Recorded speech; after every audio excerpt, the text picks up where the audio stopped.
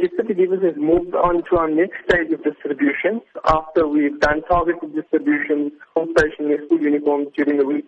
And at the beginning of the fire, we could obviously produce immediate aid, immediate assistance with items that were required desperately, such as water and clothing.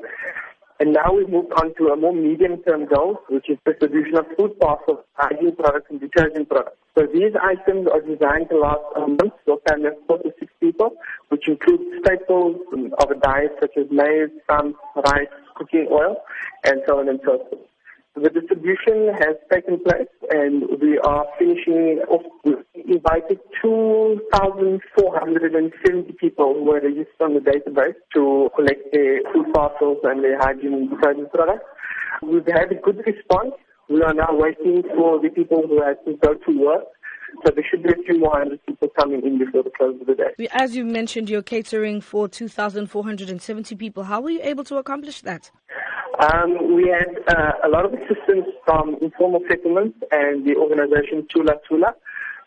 We were provided with the database of the names and the phone numbers, and we had an SMS sent out so that all the people who were on the database received the SMS to come and collect their items between a certain time period. We understand that the residents at some point were told to stop rebuilding in the same area.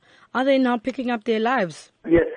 So there's been some miscommunication and some misinformation between the various parties in Hout Bay. What's happened now is the community leaders and city council have reached an agreement, and the rebuilding has gone ahead. And the first area that will be rebuilt is called Madiba Square.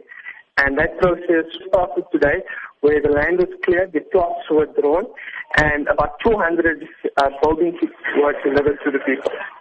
How long will Gift of the Givers remain in the area and provide assistance for? Well, we've been active for a week.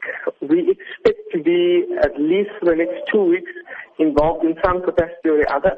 Our distributions will be, the scale will not be as large as today, but we will do more focused distributions that we can target niches in the community, such as mothers with children who require baby formula, or elderly people who require other assistance, such as wheelchairs or anything of that sort. So it will be targeted distributions from here on out, at least for the next 2 weeks.